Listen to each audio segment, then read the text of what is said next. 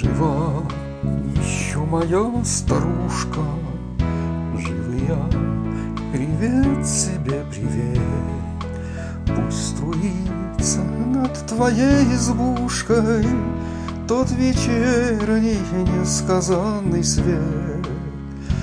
Пишут мне, что ты, тая тревогу, загрустила шибко обо мне, что ты часто ходишь на дорогу в старомодном ветхом шушуне, и тебе в вечернем синем мраке часто видится одно и то, будто кто-то мне в кабацкой драке саданул под сердце финский нож.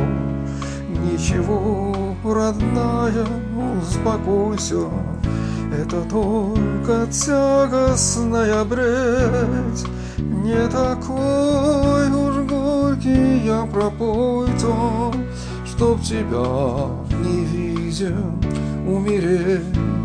Я по-прежнему такой же нежный и мечтаю только лишь о том, чтоб скорее от тоски мятежной воротиться в низенький наш дом. Я вернусь, когда раскинет ветви по-весеннему наш белый сад.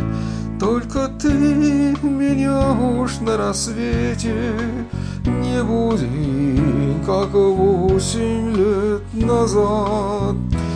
Не буди того, что отмечалось, не волнуй того, что не сбылось. Слишком раннюю утрату и усталость испытать мне в жизни привелось.